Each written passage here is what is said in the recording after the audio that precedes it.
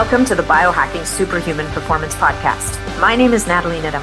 I'm a nutritionist, a human potential and epigenetic coach, and I created this podcast to bring you the latest ways to take control of your health and longevity. We cover it all, from new technology to ancestral health practices, personalized interventions, and a very special interest of mine, peptides. Enjoy the show. Hey folks, welcome back to the show. Today's episode is about how we can get a handle on our stress. And what's cool about the strategy that we're going to talk about this in this episode is that I'm not going to ask you to learn anything. You don't need to take any time out of your day to practice what we're going to talk about. This is the kind of thing that you can access no matter what you're doing, whether you're driving in traffic, whether you're in a busy space, whether you're at a cocktail party and you need a little bit more ease. This tool is there for you. Nobody will know that you're using it, and you will have access to something that helps to bring your nervous system into balance and yourself into a better space. Of course, I'm talking about the Apollo Neuro. My guest is Dr. David Rabin, who is the guy behind the Apollo Neuro, and he is better known as Dr. Dave. He's a neuroscientist and board-certified psychiatrist who's been studying the effects of chronic stress on mental and physical health for over 15 years. And the technology behind the Apollo really asks the question, could we use our body's natural response to restore balance to the nervous system? And if we could we possibly measure it? Of course, the answer is yes. And we talk about that in the episode at great length. So I don't want to take up too much of your time here because I want you to get into the episode. We've gotten a beautiful discount code from the folks at Apollo. You can, if you decide you want to try the Apollo Neuro for yourself, you can use discount code NAT10 and you can acquire an Apollo Neuro. You can get it with a clip or with a wristband, ankle band. I wear mine now all the time. I'm wearing it a couple hours a day and I'm really enjoying it. So thank you for being here. Thank you for your presence. Thank you for your comments, your questions, and your reviews. You know that that's what keeps this podcast alive. If you're looking to connect with me, you can go to natneedham.com. That's my website. You can always reach me through there. If you're looking to connect with Dr. David Rabin, he's on Instagram, he's on Twitter, Dr. David Rabin. And of course, you can go to apolloneuro.com and learn more about the device and see some of the research there. If you're also looking to interact with me a little bit more, then I invite you to check out my new community on Mighty Networks called BSP Community, B like biohacking, S like superhuman, P like performance, BSP Community on mightynetworks.com. You can learn all about it on my website under the tab BSP Community. I'd love to see you there. If not, there's of course always the Facebook group, the Optimizing Superhuman Performance Facebook group. Although I try to be there as much as I can, that group's getting pretty big, so it's a lot harder for me to get to everybody as much as I would like to. So in the meantime, thank you so much for being here. Enjoy the episode. And we're going to have a quick word from our sponsor, and then you're off to learn about Apollo. Enjoy. You ever have trouble focusing during the day, remembering names, dates, or where you left things? You've got to hear about this. Newtopia, a Bioptimizers company, has created a brand new one-of-a-kind product called Collagenius. It's a blend of 5 potent superfoods, collagen, and 1.2 pounds of 4 concentrated mushrooms, lion's mane, reishi, cordyceps, and chaga. This cutting-edge blend is a powerful way to rebuild your brain and rewire it for maximum energy, focus, and performance in less than 30 days. After each serving, you'll feel calm, alert, and energized. Your ability to memorize and recall information will improve. Plus, you'll get a hefty dose of antioxidants for immune support. It's also delicious. Lightly sweetened with stevia, it tastes like a rich chocolate elixir. Just mix it with water or milk and enjoy. Or for a more potent blend, do what I do. Mix it with your morning coffee to transform it into a delicious mood-boosting mocha. For an exclusive offer for my listeners, go to newtopia.com/BioNatGenius and use BioNat10 during checkout to save 10%. And now back to the episode. Hey folks, just a quick reminder that all of the information presented in this podcast is for information purposes only. No medical advice, no diagnosing, no treatments suggested here. Before you try anything that you hear about or learn about here, make sure that you check with your medical provider. Welcome back to the podcast and welcome David Rabin to the podcast. It's such a pleasure to have you here today. So great to be here with you, Natalie. Thanks so much for having me. Pleasure's all mine. We got to meet in LA, which was fantastic. And I've been wearing my device. For those of you watching on YouTube, you can see my Apollo Neuro right here on my bra strap. I don't know if I'm supposed to show that on camera or not, but for people who are listening to the podcast, You're allowed. I'm allowed. Yeah. And for people listening to the podcast, it's just this cool little white, because I picked white rectangle. So Dave's going to tell us all about it and what led to the creation of this wonderful it's kind of like having a cat purring on your chest is the sensation. Well, thanks for having me. First off, it's a pleasure. And, Apollo is, I think it's basically a wearable, in short, that is the first of what we would call the Gen 3 wearables. So it delivers a soothing sensation to the body that the body interprets as safety, like soothing touch, like holding a purring cat, like ocean waves washing over you or getting a hug. And then that's interpreted by our brains as safety, and it calms us down. And so what's interesting about it, in that it's a Gen 3 wearable, is that there are two generations that came before, right? So the first generation is wearables that just track stuff and tell us that our rhythm is off, and then say, here's the data, you figure out what to do about it, right? Those wearables are the old wearables and the old Fitbits and that kind of thing. And they still exist and they're still around. Then there's the second generation wearables, which we might call tracker trainers. So they track your data, like the new Oura Ring, the new Apple Watch, the new Fitbits. They track your data.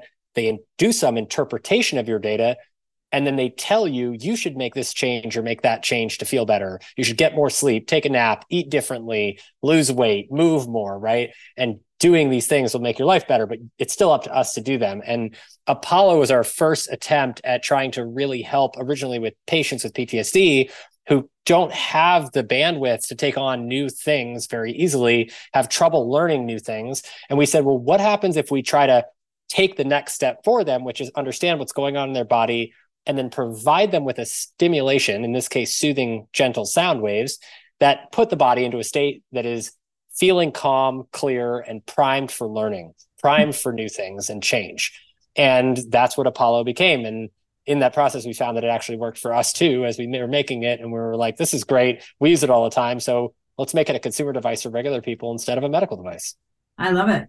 I love it. And it's, it's a solution as opposed to presenting people with a problem, which, as you described, I mean, a lot of these other devices, I mean, how many times have we spoken to someone who's all stressed out because their sleep metrics are bad, or, their HRV is no good, or, I can't get my recovery scores up. And, we're in a world where there's so much built up tension and so many reasons to be stressed. What I love about this is it's not, you don't have to eat anything, you don't have to drink anything, like it's not an ingestible.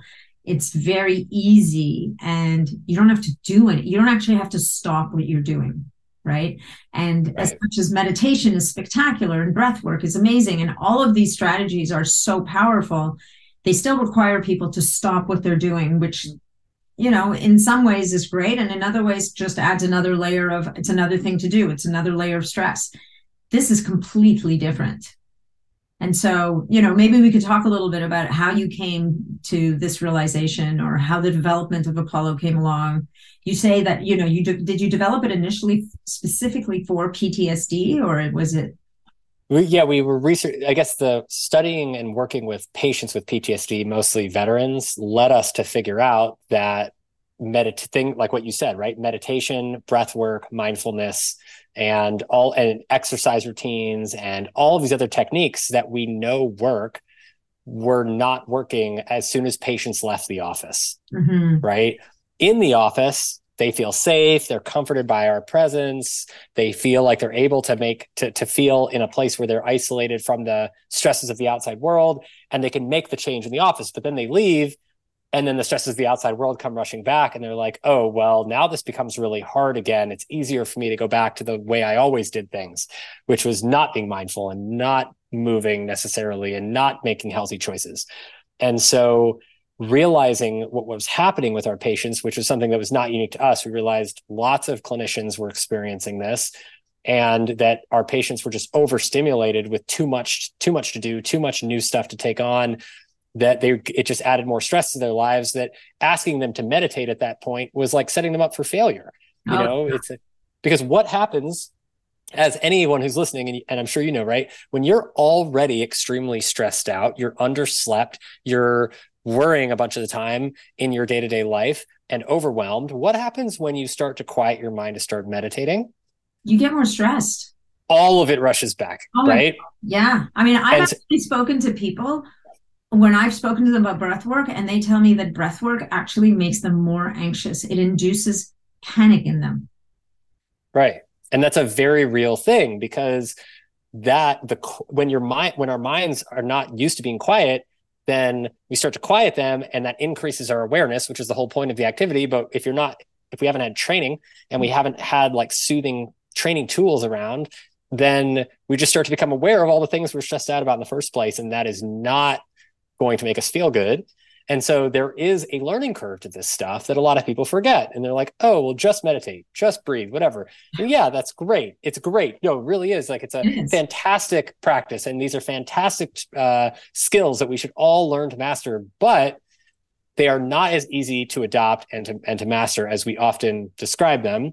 And so we were trying to create tools that said, hey, what if this could be easier, right? What if we could give you the benefits of through, rather than what we call top-down learning that requires you to put your attention on doing something that I'm telling you what to do, or you're telling them what to do, and then doing it. What if I started at the bottom up? So what if we start at the body and we say, which is a very traditional somatic technique that has been around for thousands of years in other cultures. And we said, well, what if we start by calming the body? Can we then induce a clear mind that is able to be comfortable with an expanded awareness and being quiet, right? Will the mind respond better if the body's calm first? And it turns out that there was actually some evidence in the literature for this. And it came from biofeedback, and it came from soothing therapeutic touch literature and from music literature. And as we started to look at that, it became very clear that there was a possibility that we could do this in a wearable. And so we started to experiment with this and experiment with people in the lab over many years. And we found that eventually we were actually able to replicate a state that was very, very similar to a meditative state, just by delivering these gentle vibrations to the body without the user doing anything, without them changing anything, that you can induce this state. And by inducing that state, people actually had an easier time meditating. And the kind of beginnings of it. Yeah, no, it is amazing. And I love that you can be in public, you can be working. I'm sitting here interviewing you, and it doesn't interrupt anything that I'm doing. It's as imperceptible as I want it to be. And yet it's still helping. And you just keep coming back to this. And it's so important that we're always giving people things to do. And we're always saying, you need to do this and you need to do that. And you need to build this into your day and you need to build that into your day. Yep. And how refreshing to be able to say to someone, you know what, just clip something on or wear it on your wrist and set it and forget it and just go about whatever you need to do. If you need to sit and breathe, or if you choose, and I think that's what's also really interesting about this technology is, if you choose to sit with it and to practice your breath work or your meditation, you absolutely can do that. But I feel like, sometimes I've been driving around and in a crazy rush, and I have it. And it's almost like, and you forget to breathe, right? In those situations. Absolutely. And it's almost like having someone's hand on your shoulder. It's okay. Right. Yep. Like that stabilizing. It's almost like a stabilizing presence that just, and I guess to the point that you were making, and maybe we can talk a little bit about some of the research you've done around this, and that is that it's somehow just this very gentle vibration just somehow induces, I guess, the parasympathetic nervous system to kick in, or at least balance out the sympathetic nervous system. Yeah, that's exactly right. In that the nervous system, our nervous systems respond to everything that comes in from the environment. So, which can be, if we want to break it down really simply, it's things that are perceived as threatening, things that are perceived as safety, and then things that are completely neutral in the middle, that have no safety or threatening valence to them. And most things are in the middle. But there are certain things that we've experienced that are perceived as threatening that set off our stress response system when they shouldn't. The stress response threat system is only supposed to go off when we're in a survival situation, like running from a bear or running out of food or running out of air, water, and things like that, where we need to make a choice in the moment to fight, flight, or freeze to save ourselves, right? That's when that system is supposed to kick on, because that system takes, there's only so many resources to go around, and that system takes resources from our reproductive system, our immune system, our digestive system, our empathy system, and every other system in our body that is required for recovery, our sleep and rest recovery system. All of those systems get energy taken away from them to go to the skeletal muscles, the heart, lungs, the motor cortex, and the fear center of the brain when we're responding to a survival threat, or what we perceive to be a survival threat, which could be something as simple as too many responsibilities, or too much traffic, or too many emails, or our children screaming in the back seat, right? Those are all situations that can induce a accidental, unintentional survival threat response that very dramatically impacts the way our bodies are functioning. So what mindfulness and meditation do that we learn from these techniques, it's so fascinating, which is that by practicing those techniques, you can on the go or just by sitting and practicing, but ideally both, then you train yourself to be aware of when, and mindful effectively of when something is actual threat versus not actual threat. Yeah. And if you get used to doing that, which is basically just asking yourself the question, is this a survival threat right now or not? And if you ask that question every time, 95% of the time or more, hopefully you'll say, no, it's not. And then you will able to bring yourself back down to a regulated, balanced state by yourself without any technology or tools. You can do that with practice. But again, this just takes effort and time. And most of us just never learned how to do that. We learned how to be stressed. And if you learn how to be stressed, our brains and bodies are automation machines. We'll get really good at being stressed. And then that becomes our norm.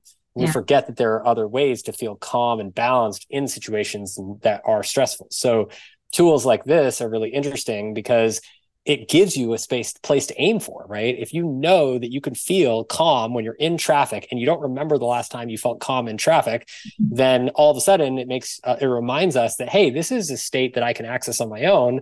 So when I don't have my Apollo on, I know that I can aim to feel this calm in traffic, regardless of what tools I have. And so it's very empowering to be able to remind yourself that we're actually in control of our emotions. Holy crap.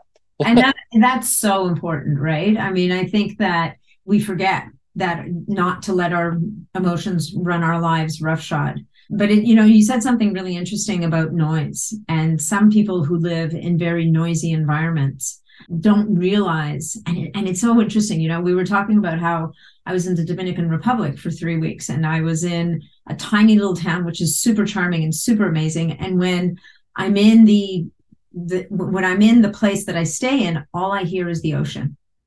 And I don't use any sleep aids while I'm down there. I use nothing because just the sound of those waves is enough to put me in the most calm state.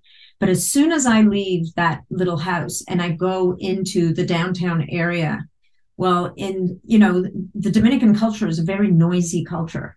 And they don't put mufflers on their bikes, and everybody honks, and there's trucks coming through, and it's that hectic kind of craziness. And when you spend a lot of time in that environment, you start to realize all of a sudden that your shoulders are up around your ears and you're not breathing properly, and you're not you function completely differently. And it's nobody's coming after you, but it's that constant background stimulus, I guess. Yeah, no, it's noise. It's noise. And the difference in noises, so between the ocean and those noises and their effect on you is really, it's quite remarkable to kind of connect to that and to experience it and to say, wow, there's constant sound when I'm sleeping, but it's a really different sound than when I'm trying to sit, get around. Yep. And it all comes down to rhythm, right? So this is what's so fascinating about music and sound in general and life, is that it's all about rhythm. So the rhythm of the ocean waves crashing in general in most places is a lot closer to the natural rhythm that our heart and lungs get into when we're entering a meditative state. Apollo is also resonating at these rhythms. Meditation music that most of us use to enter deep meditative states and to help us drop in is also at these rhythms.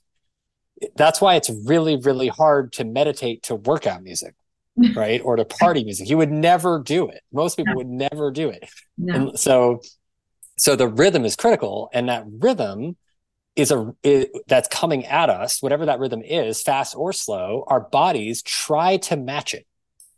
Interesting. Because our bodies like resonance, and resonance is harmony. It's harmonious, right? It means we are in tune with what is outside of us, and what is inside of us are in tune.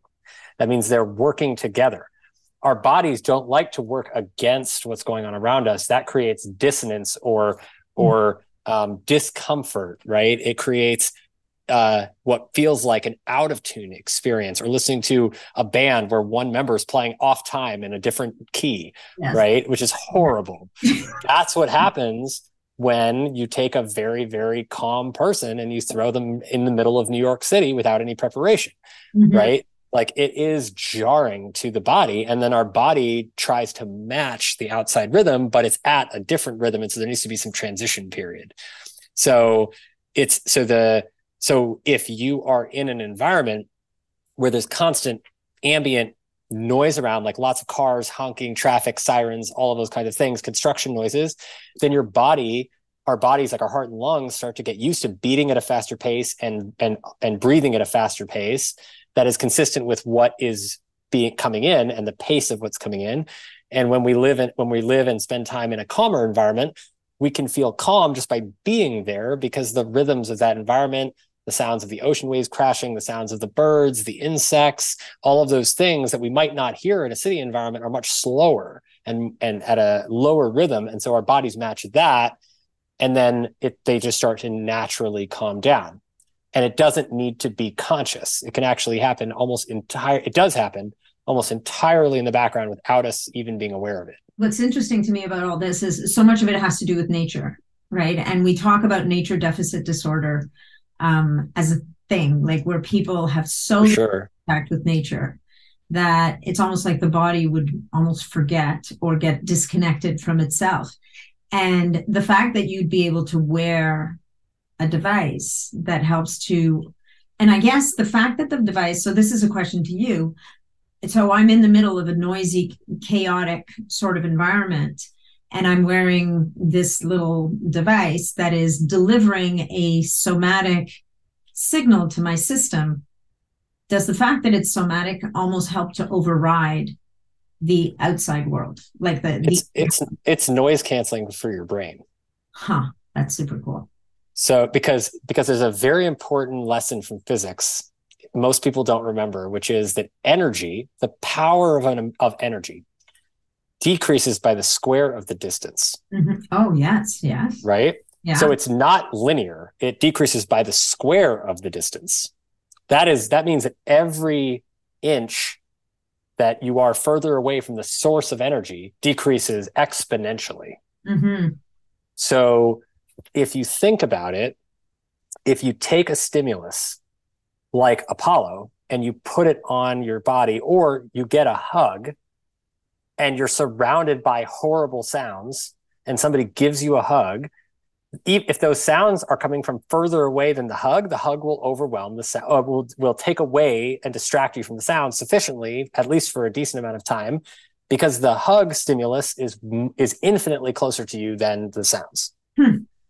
Yeah. That makes so sense. So you can actually effectively noise cancel the body and the brain from noisy, unwanted external stimuli by delivering a soothing stimulation that's closer to the body, that draws our attention directly back to our body instead of to those things that are annoying us in the environment. And if nothing else, it's a reminder. I think that when you don't have this physical thing, it's easy to get carried away with what's happening outside of you. And this, between the fact that it gives your body something better to resonate with directly, But on top of that, it's a little bit of a reminder that says, hey, take a breath, chill. Like it's okay. Right. Calm down. Does it, so I have a couple questions for you. Does it matter where on the body you wear it? Because I know you have an ankle strap, there's a wrist strap, there's this really funky clip that I really like, but I'm like, well, I could wear this on my hip. I could wear it on my sternum. I could wear it on my clavicle. Like I can wear it in different places. I'm sure there's a personal preference piece to it, but have you noticed that there's different effects from different body parts when people wear their Apollo? I mean, it's more personal preference than anything else. We actually haven't seen that, which is interesting. There are, of course, certain people who like to wear it in different places for their own preference. But in the clinical studies that we've done, it looks like the location doesn't really matter as long as you can notice it just slightly. So as long as you're just slightly aware of the vibration and it's not distracting, you'll get good benefits from it regardless of where you wear it. Okay. Which is interesting because the way that it works is through touch, and the touch receptors that we have in our wrist or our chest are the same as the touch receptors we have almost anywhere in our body. They're just more concentrated in certain areas. So what people end up doing is if you're wearing it on your chest is much more sensitive, especially to vibration, than the ankle or the wrist. Mm-hmm. So most people wear it on their chest, just turn the intensity way down. Yeah. So it turns, because that actually, the location is less impactful to outcome. It's more impactful to battery life. So if you wear Apollo on your chest, then you actually get longer battery life, generally speaking, because you don't need the intensity as high. So I use it at like 5% on my chest, where on the ankle, I use it at like 20%. So that's like nearly 4 times longer battery life because I'm using it. I don't need the intensity to be as high or twice as much battery life. So the location really impacts how much you need to turn up the intensity or the volume of it, because the touch receptors in different parts of our bodies have different sensitivity levels. Back is the least sensitive. Fingertips are most sensitive. Tongue is extremely sensitive. Center of chest is very sensitive vibration. Certain parts of our ankle are very sensitive. Other parts of our legs, not so sensitive. Mm-hmm. Big bones tend to be more sensitive than small bones or no bones. So it's and heavy fat, big fatty areas tend to be less sensitive. So it's really about just finding your comfortable spot. But that's also what's different about Apollo than other wearables. It doesn't matter where you wear it. It's really just about having the felt experience. Yeah, no, that's really interesting. I don't think it's never occurred to me. And it's funny, because we have this mentality of more is better. I must need 70% intensity or right. 30 or 40. And well, I did 10 last week, so I should be up to 20 by now. So we have this mentality of surely I must be building towards a goal. Right. What you're explaining here is actually not so much. If anything, it's less perceptible. And so you're going to get almost as much or more benefit from it being less. Yep. Yeah, and you get much more benefit, and you actually, with Apollo, one of the way we're trying to help people understand the journey is that it is a mindfulness, it's a self-awareness training device. It's like the first of its kind wearable self-awareness training tool. So what that means is that ideally, whatever intensity you start out using it at, you might start out really enjoying it at 50%, and that's barely noticeable to you, and that's fine. But then as you start to become more self-aware, what we see is that people become more sensitive to the vibration. So you actually want to see over time as you use it, you should see your intensity level that you use on a regular basis trending down, not up. Interesting. Down means that you're more self-aware because you require less vibration to feel it. Mm-hmm. Up means you're distracted or you're in a really noisy environment like a plane or train or something that has a lot of ambient noise, and then you need it higher so you can be aware of it. But if you're sleeping and you're in a quiet environment and you start out with it at 50% or 60%, then over the few months of you using it, you should actually be able to see yourself turning the intensity down over time, which is a sign that your body is becoming more sensitive to the feeling, and that it's actually training itself to be able to access those states more effectively on its own, which is really neat. So less is actually more in this case. Yeah. No, that's really, I never actually thought about it this way. So what about kids? Do you use Apollo with kids? Do you find, I mean, it must be magic for kids. Like they must not, other than the fact they probably lose it, but. Yeah. I mean, kids are, I mean, of the populations of people that respond best to Apollo, kids are at the top. I think kids are just extremely sensitive to touch. We definitely see this in neurodiverse children as well. Like kids with autism or ADHD, anxiety and different issues around that. Those kids who fall into the neurodiverse category certainly have the most sensitivity to touch in general. So they tend to report better, and their parents report better responses, but kids respond to it almost 100% of the time, because how many kids do you know feel in control of how they feel? Oh no. Yeah. I mean, like when I was a kid, I remember never feeling in control of what was going on in my life. Like you're in control of so little as a child. It's like you're at the whim of everyone else around you. You have to show up when they want you to show up, and you have to do your homework when they want you to do your homework, and do everything that everybody else says. And that is one of the primary, like if you look at anxiety from I don't know to say, like a phenomenological perspective, like 30,000 foot view, you want to look at, okay, what is anxiety? And really ask that question. Anxiety is a signal that we feel out of control. It's not good or bad. It's just a signal that's saying, hey, you feel out of control right now. There is uncertainty in your life that you should be paying attention to, right? So what do? You try to do things that restore a sense of certainty.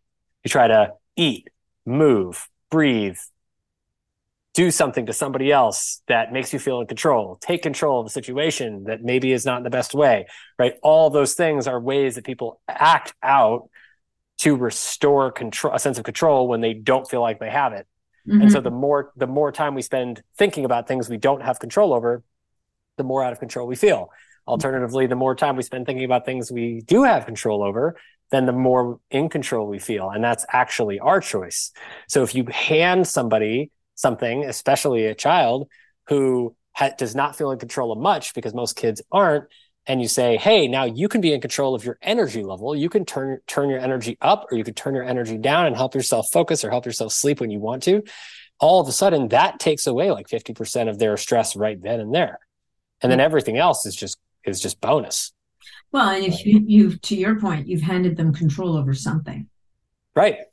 About themselves. Exactly. And that's so empowering for a kid to actually know. Like, ideally, we should be teaching every child. Like, I am a firm believer that, not growing up with meditation or mindfulness or breathing techniques taught to me as a child, I am firm believer that we should be teaching, based on what we know in neuroscience today, every single kid should be taught how to breathe properly, how to breathe intentionally, and how to practice mindfulness techniques from as soon as they can start talking. They should be taught how to do this, because if you teach children how to do it, they can self-soothe anytime they want, and they can restore a sense of autonomy and agency at any time, any moment. And it basically is giving you like a 10x boost to your brain power.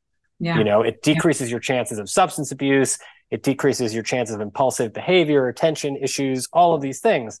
And we just don't do it. But the neuroscience says it's good, so we should probably do it. For those of us who never had it, or who don't have the access to the training, Apollo could be a tool that could just, give you a little bit of a head start. Yeah, no, I 100% agree with you. When my son was in elementary school, I think there were a couple of years where they had a vice principal who was all into mindfulness and breathwork and meditation. And so this is an all boys school, and these little guys, she would have them sitting, and she'd have her little meditation bells. And I don't know what she was doing with them. Maybe it was just breathing, whatever it was. But for a couple of years, these boys had access to this. And you sit there and you wonder, to your point, like, how is this not part of the curriculum? Like, how would this not benefit the administration, the parents, the kids? And what is it? It's like, what, 5 minutes a day? And how hard would it be at the beginning of the morning to say to the kids, okay, we're now going to, and, with little kids, it's got to be small doses. Like I'll never forget once with my son, he was a real chatterbox, and trying to get him we were watching the sunset at our cottage, and he's like chattering away. And my husband and I said, okay, we're going to have a contest. And he was really little, and we're going to see who can not talk the longest. And I think he lasted about 25 seconds. He's like, I like so it's little doses for them, but to your point, to teach children how to just stop for a second. Yeah, and listen, right? It teaches people how to listen. So if you think about what talking is, like over talking as a child, I was probably one of those kids too. But that's a signal that I am sending out that I want attention and that I feel like I need attention to be calm and to settle myself. But I don't actually need that. Nobody does. What we need is to recognize that everything's all good as it is right now, right? And that everything is as it should be, even if we don't necessarily believe that in the grand scheme, or we can't understand it in the grand scheme, we can at least settle ourselves enough to recognize that everything is as it should be right now in this moment for me. And that is just kind of this moment of graceful self-acceptance, right? Which is just being present with ourselves, listening to ourselves. It turns off it teaches us how to turn off the doing part of our brain, right? You turn off the doing part, all of a sudden you turn on the listening part. Yeah. Listening is intaking information, doing is outputting. It's like yin and yang, right? This is your old philosophy from ancient Chinese medicine. One doing has to be balanced with intaking and refilling. And listening and doing are opposed in a lot of respects. They have to balance each other out. If we spend all of our time doing, then we're not intaking enough, and therefore our stores get depleted. Yeah. Right?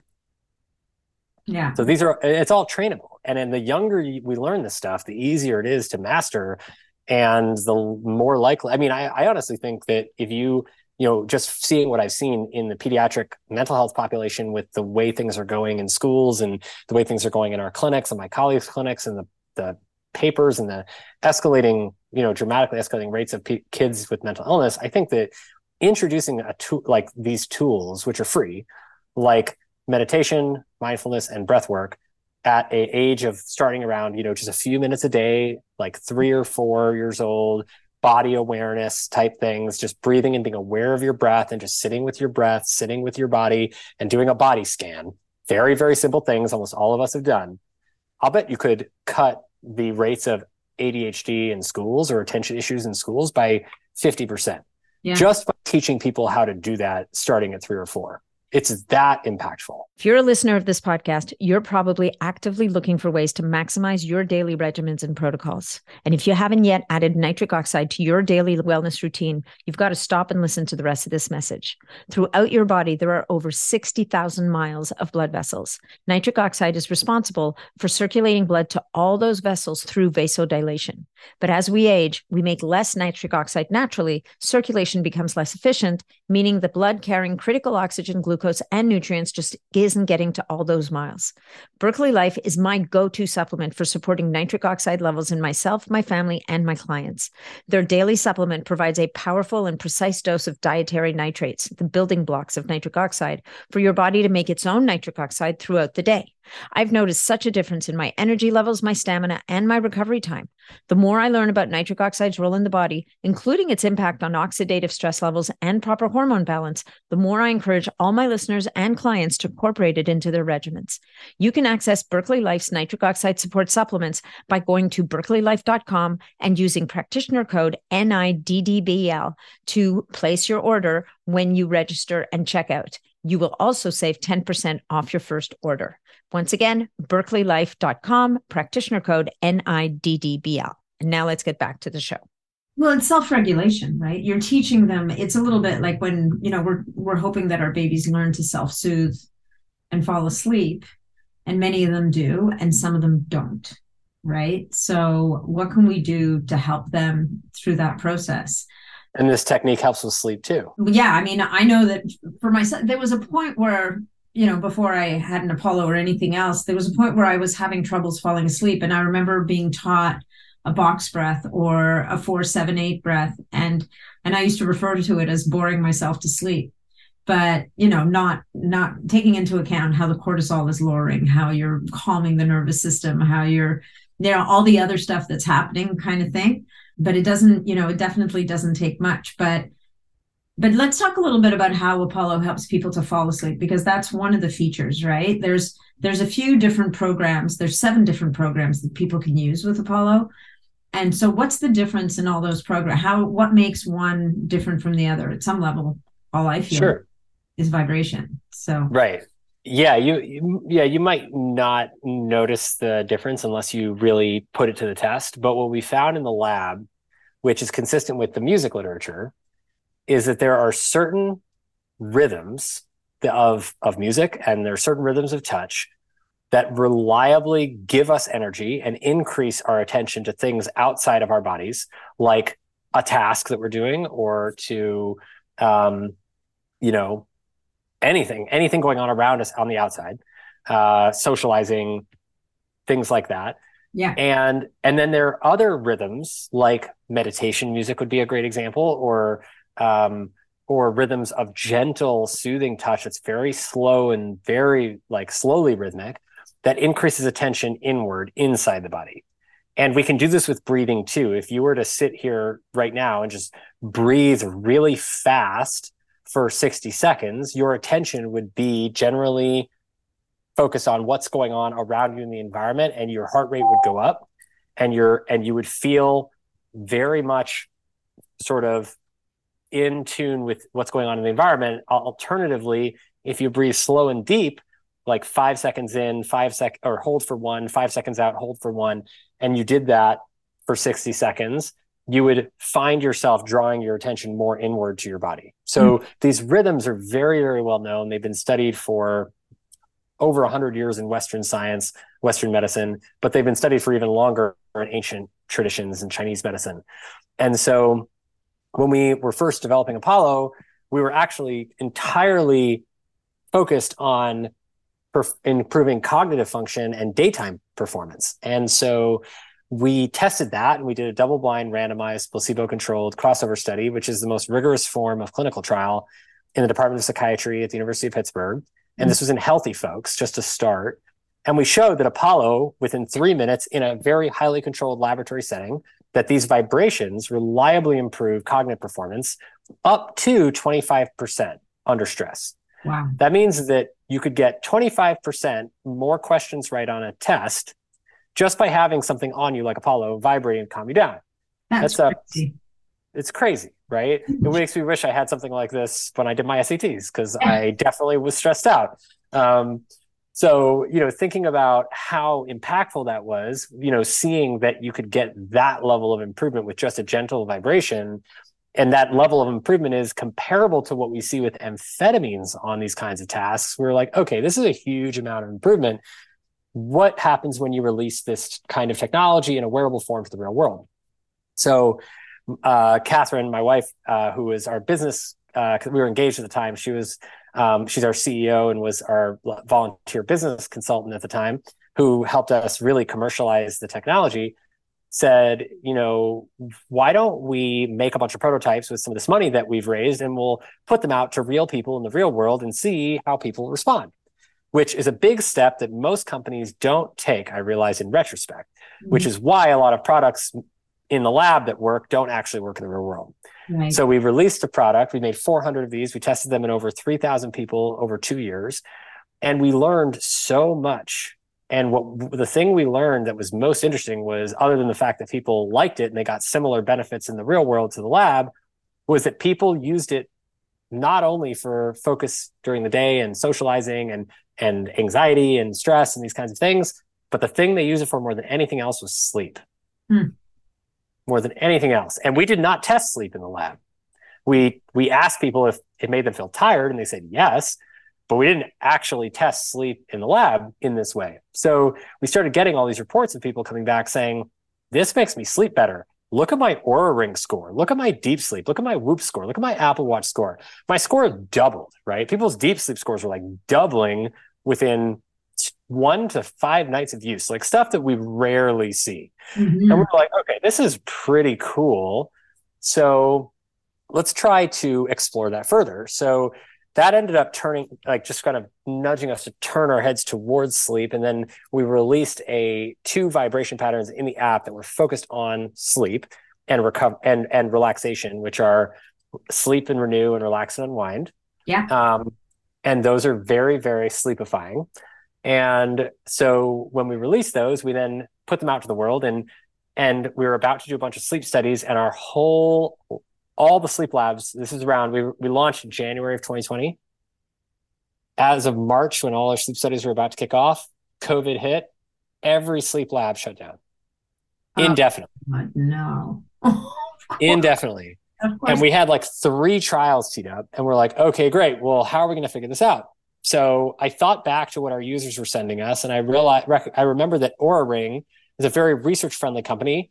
They had an open API for their cloud data. Yeah. And so I reached out to all of our users and I said, hey, would you guys mind sharing your Oura Ring sleep data with us in exchange for getting on our beta list and getting free updates about new features we make from your data? And we got 350 people contributing a year's worth of data overnight. Nice. Look at that. So truly for free, truly crowdsourced research, like incredibly scrappy research, but so fascinating. More valuable, right? Because it's real life. Like being in a sleep lab is not natural. Right. It's not our normal sleep environment. Worse or better, right? Like, I mean, if you happen to sleep next to a train track, you're probably going to sleep better at the sleep lab. If you happen to be one of those people that needs to be in their own beds, you're not going to sleep well in the sleep lab. So you're actually getting real world data from people. That is, in many ways, it's one of those moments where you probably thought the world was coming to an end, but that turned into the best gift you could have gotten. Yeah, it really did. And we learned so much from that, because what we found is that was so fascinating that, eventually the study expanded to like 1,500 people, which we're publishing on in the next 6 months. But what we found from the initial study of the first 500 people was that just over a year's worth of data, like on average about 6 months prior to ever receiving an Apollo, and then about 6 months after receiving an Apollo, just adding this to your life. This is regular users of Apollo. So no instruction was given to them. Nobody was told how to use it. And just what was on the website, what came in the box. Just adding it to your life introduced a statistically significant improvement in your sleep across all variables. Wow. Right? Just adding it. It's crazy. Did you have a qualifier do you have an idea of how much they used it? Like, was it 1 day a week, 5 days a week, 7 days a week? So that's what I'm going to get to. Right. So that was across everybody, regardless of how they use it. That means that's including data for people who used it one time, data for people who used it every day. That was everyone. Just adding it introduced a statistically significant improvement in sleep. So that led us to say, okay, well, what's happening in these people who are getting these huge improvements that they're texting us about and emailing us about? And so we looked at it from the standpoint of usage. And what we found was that people who use Apollo 3 or more hours a day, 5 or more days a week, were like much, much more likely, on the order of P is less than 0.001 level, which is extremely statistically significant. We're extremely likely, if you use it that much over 3 months, that you are very likely to see, on average, 19% improvements in deep sleep, 14% improvements in REM, 4% reductions in resting heart rate, 11% improvements in heart rate variability cumulatively, and 25 minutes more sleep a night. Wow. Just from strapping this on. Just by calming the body before bed and using it a little bit during the day and a little bit at night, 3 hours total a day, 5 or more days a week for 3 months, you're seeing those kinds of findings, which is comparable to what we see in the literature from adopting a new exercise routine or a new meditation mindfulness routine or a new yoga routine over that same time frame. Yeah. Which is activating the same parts of the nervous system. That's amazing. Without having to get in the car and go to a club or go to a yoga studio or right. Like that's pretty huge. Right. I haven't used it that much. I mean, I think we were talking about before the podcast, like I sleep pretty well. I've got pretty decent metrics, but now you've piqued my interest. Now I want to lean into it a little bit more.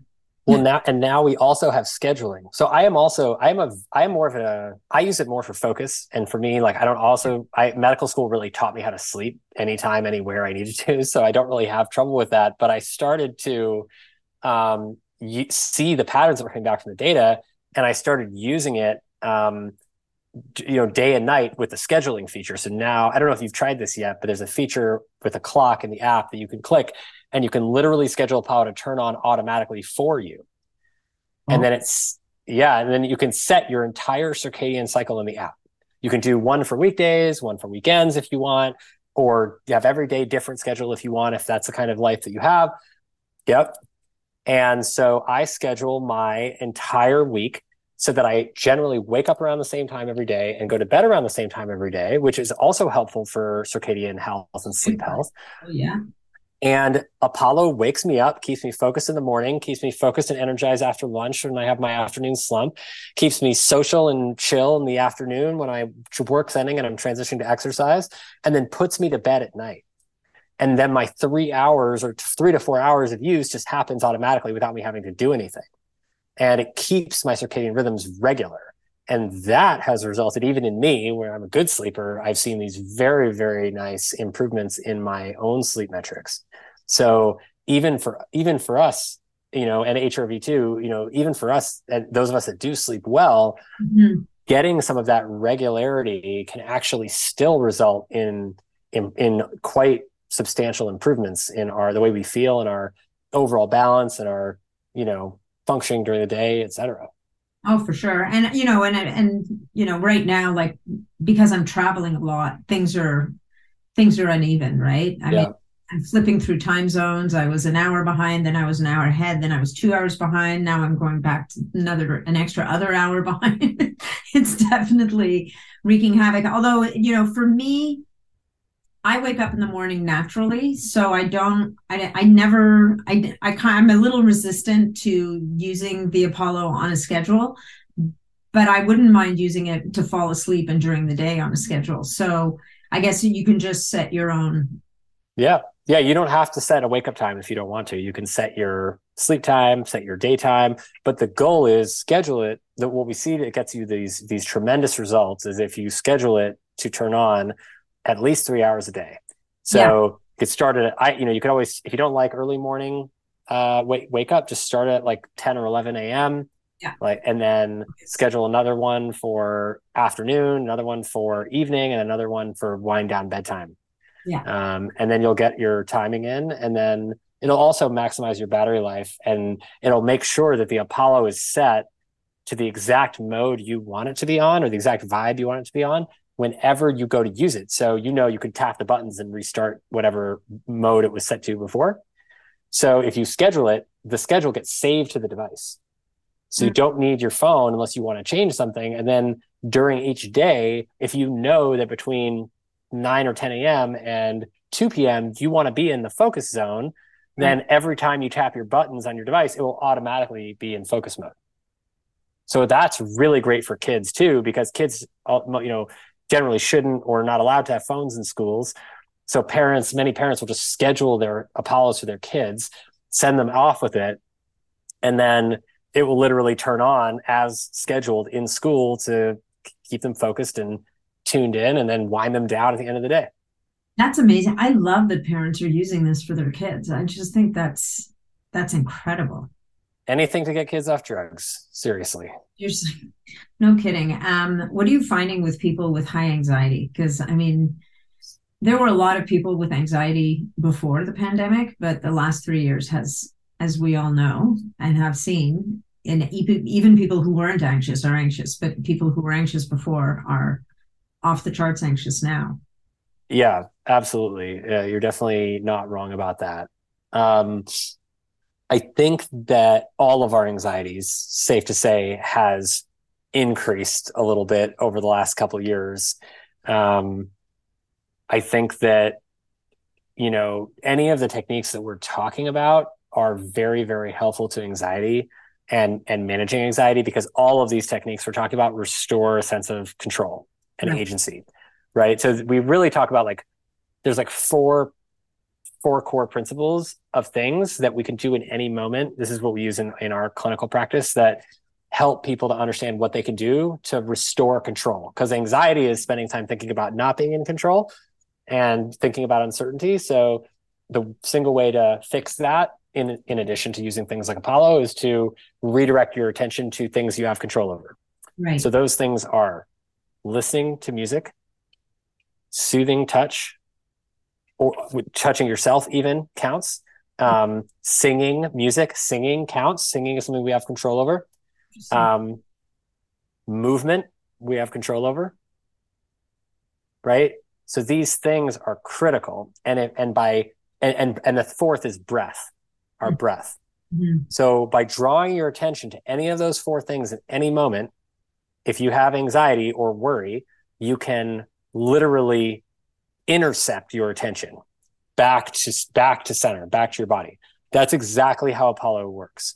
So by it turning on, or you turning it on when you're starting to feel worried or anxious, it helps center our minds back into our bodies, because our minds can be anywhere, past, present, future, another universe, in somebody else's minds, what have you. Our bodies are always here in the here and now.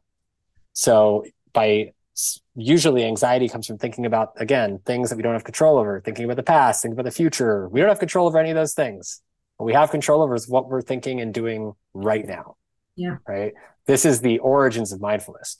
So Apollo, in that way, is a tool that just helps remind us of that, right? It's a constant reminder that you actually have control over where your attention is.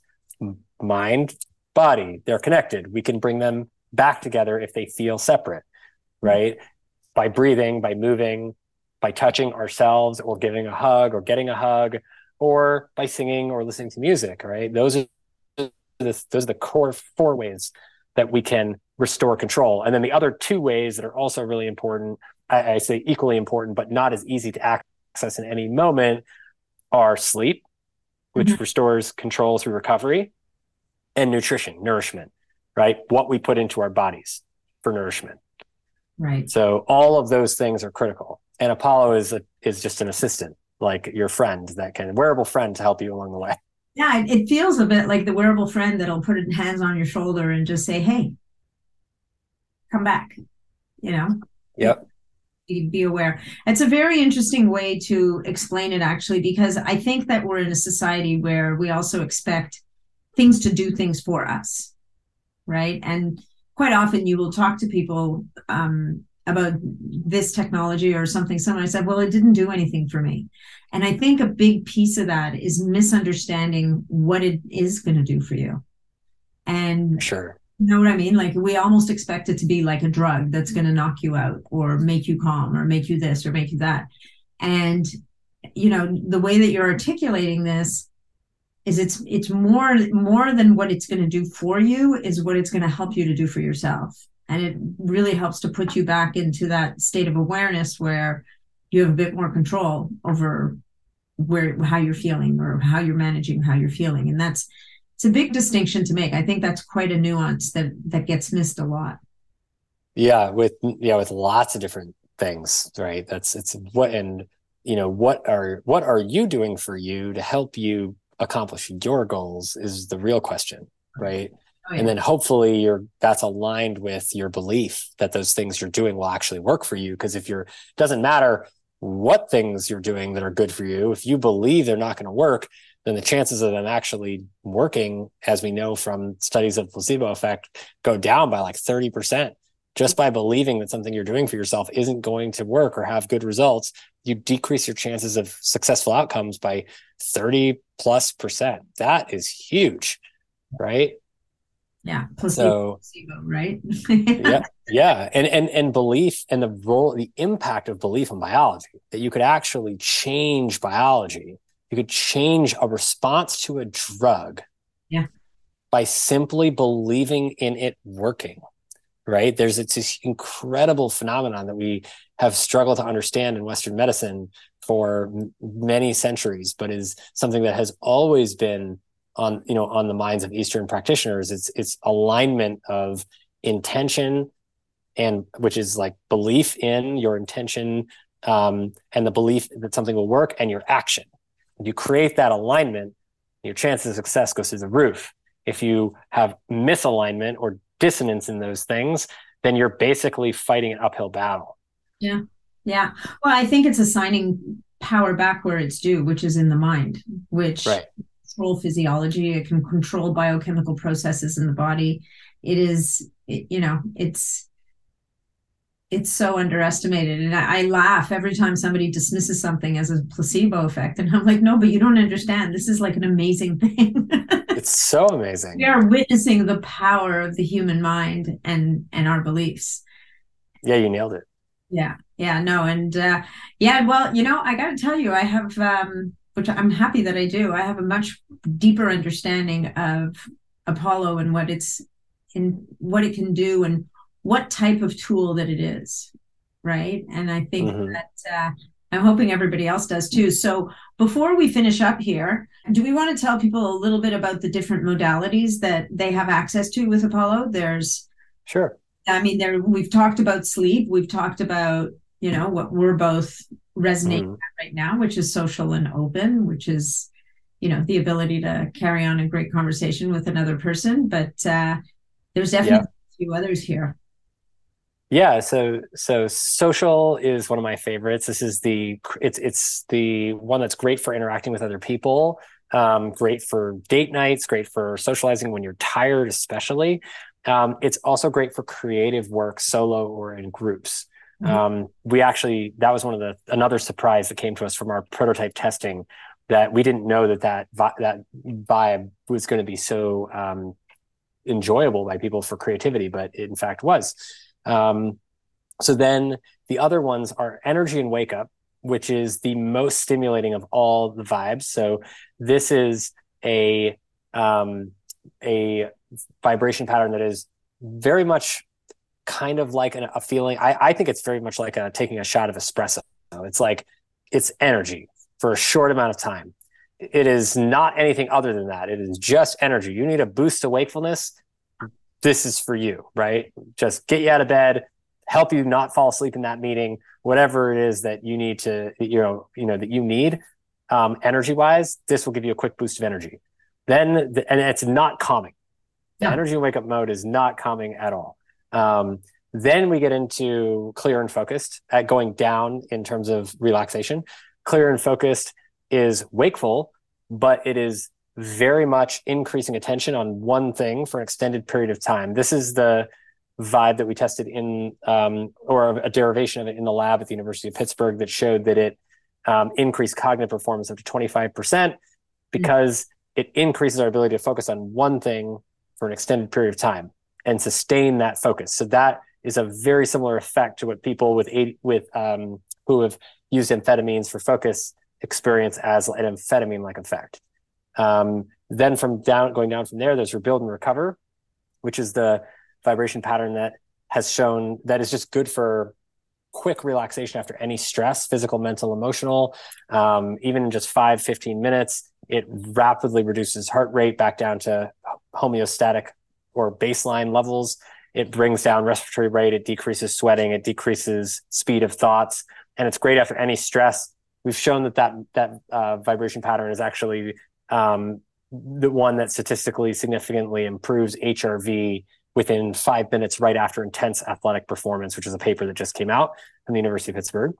And then going down from there is meditation and mindfulness. So this is the pattern that's great for entering and deepening meditative states, helping you learn to meditate if you don't know how, but also deepening meditation states for those who are experienced. We've also seen that it helps a lot with aches and pains, which is something that came out of the literature when we made it, is that it's in the range of a certain frequency that helps with pain. And we have a lot of people that use that mode specifically for nerve pain and chronic pain, which is very interesting. Mm-hmm. And a lot of people especially use it at the dentist's office. So that's a big one that has a lot of benefit for people. And that's kind of like the chill, not really sleepy, but just kind of even chill vibe that is right in the middle, balanced. Then relax and unwind, which is the deep relaxation state. Some people liken that to basically like a glass of whiskey or a cannabis indica, depending on your own experience, but it's a very deeply relaxing pattern that is very, attention inward focused. It is not good for socializing for most people. For me, like I can feel that within 30 seconds, I start to feel my eyes flutter and get tired. So that's a very good pre-bedtime to wind down, and then sleep and renew is what most people use in bed to just help them fall asleep when they get into bed. Amazing. Well, the meditation mindfulness, I wonder, I was getting an IV yesterday, and IVs are interesting in that they're a little bit painful, right? Like you feel like for me, my arm was pretty achy and we had all kinds of stuff going on. And it didn't occur to me, but I kind of wish now, I think next time I go in for an IV, I'll bring my Apollo and try meditation and mindfulness or something, because I wonder if it would help to mitigate that. And it would, if nothing, take your attention off the ache, right? It might just bring a little. Yeah, rebuild and recover could help with that too. Especially if you have a history of a vasovagal reaction, which is a dominant parasympathetic reaction that can happen where people pass out from getting injections or IVs. If you have that kind of experience, then you might want to rebuild and recover because it's more even. And the meditation and mindfulness is a little bit more relaxing. Yeah. But either one could work. Yeah. To help. It's interesting when you're having these procedures to be able to access something that can help you to get through it better. Okay. Well, is there anything we didn't cover that you would like to cover, Dave? Is there any population of people that we haven't talked about you think could really benefit from this technology?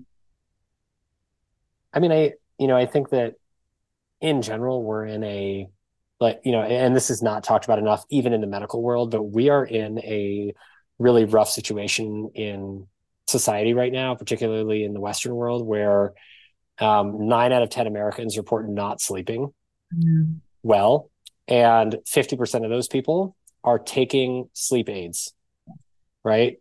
So the reason why this is problematic is because sleep aids give you at best 22 minutes of sleep back, like Ambien, but they actually take away and disrupt REM and deep sleep.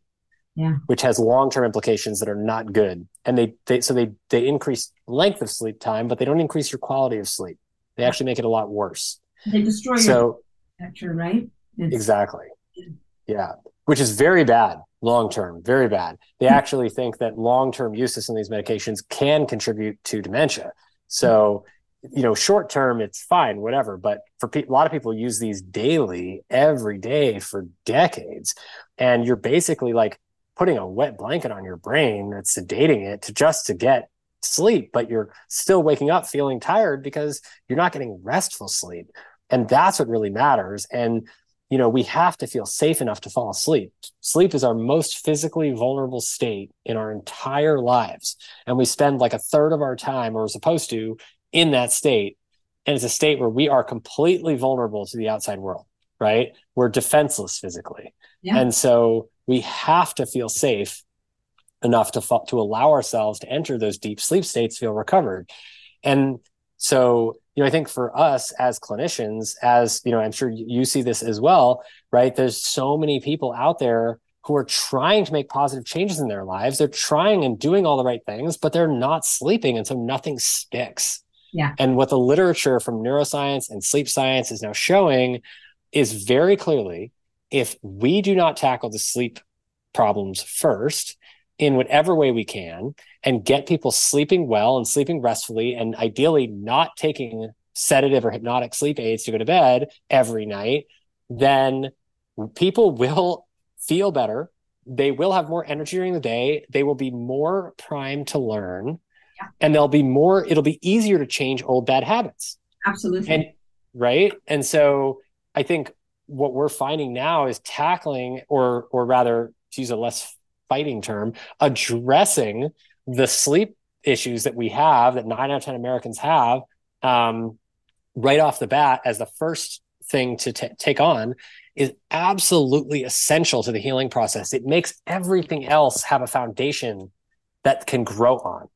Otherwise, you're just building all these healing practices basically on top of like a house of cards, because eventually that sleep deficit will catch up with you and you're going to feel pretty terrible. And it could be a while before you feel good again. So, using tools like Apollo that help not only give you better, more sleep back than sleep aids, but give you also deeper, longer sleep and more deep in REM. These kinds of tools that activate the safety response system to do that are really, really helpful because they increase overall resilience over the long term. And they give us that supportive foundation for all the other healing practices we're doing to build on. So whether you use Apollo or whether you do breathing for sleep or CBTI techniques or meditation and mindfulness techniques around sleep or yoga and stretching around sleep or whatever it is that helps, or exercise during the day even, whatever it is that helps you get that sleep you need, take that on first. And if you take that on first and you focus on that sleep as a foundation and your sleep architecture and circadian rhythms as the foundation of your healing process, then everything else we do will be that much more impactful in the long term. It actually has a chance of solidifying and sticking around. So for those who don't know those techniques, Apollo can be a tool to help get you on the right track. But for those who want to do this for free, there's lots of ways to do that too. Absolutely. No, I couldn't agree more. And the sleep first, I mean, people often ask me like, what comes first? And it's got to be sleep, because to your point, everything falls away from that. So thank you so much for that. Yeah, it's my pleasure. So Dave, how do people get in touch with you? How do they learn more about Apollo? And what are your handles? Well, you can find me on Instagram at Dr. David Rabin and on Twitter at Dr. David Rabin. I'd love to hear from you. Please feel free to reach out. I'm always happy to hear from you. It might take me a few days to get back, but I always try to get back to everybody eventually. You can also reach out to me if you're interested in my other work that I do, my clinical practice of psychiatry. You can reach out to me at apollo.clinic, APOLLO.clinic. And you can reach out to me that way and follow the other work that I'm doing, my podcasts. This will be on there as well, of course. And I'm releasing my own podcast that some of you may enjoy, which is called The Psychedelic Report, it's recorded. It's the very first psychedelic news show about everything consciousness, but focused on psychedelic medicines and psychedelic experiences that can be induced without medicine. That's recorded live on Clubhouse every week. And so you can actually participate and connect with the experts live on Clubhouse every week. You can find out more at thepsychedelicreport.com. And that will be coming out in January. And then you can find out more about Apollo at apolloneuro.com. We have a great sale going on. I'm happy for anybody to participate. And we have also Natalie's discount code for all of her guests and listeners to access. And you can also find Apollo at wearablehugs.com. Nice. That's a beautiful handle. So discount code is NAT10. I'm going to have to check in on your podcast because we may have to do another episode just on psychedelics next. Oh, that'd be fun. I think this foundation on Apollo and this whole nervous system regulation was really important. It's like anything else, laying it down one step at a time. I think the psychedelics maybe come in. Well, I guess maybe they can help too, but getting the foundation first is probably a good idea. Yeah, I would say so. Okay. All right. Well, thank you so much. Happy to. So it's live on Clubhouse. When is it a regular time? Is it daily, once a week? What's the... We usually record it live on Clubhouse every week at 2 p.m. Pacific on Thursdays. Roughly almost every Thursday at 2 p.m. Pacific. You can join us live on Clubhouse. Just follow me at Dr. Dave Rabin. And you can find the show listed. It's all scheduled on Clubhouse every week. And if you go to the psychedelicreport.com, you could see all the people we've interviewed, and there's some episodes on there that you could check out that have already been released as teasers. And then there's more to come in the next several weeks. Amazing. Well, thank you so much. Thanks for your work and all that you do, and for this beautiful solution that you've brought to us. It's my pleasure. Thank you. My pleasure. Thanks so much for having me. This is awesome. Thanks so much for joining me on this episode of the Biohacking Superhuman Performance Podcast. If you enjoyed the show, please remember to leave us a 5-star review on iTunes, because that's what helps us to be heard and to be seen. If you'd like to connect with me directly, or if you'd like to leave any comments, or if you have any questions about this episode, please reach out to me directly through my website, natnidham.com. And of course, if you're not already a member of the Biohacking Superhuman Performance community on Facebook, that's where you'll find me every day. It's a short application, just answered a couple of questions, and you're in and interfacing with other amazing biohackers. Thanks again, and we'll look forward to seeing you on the next episode.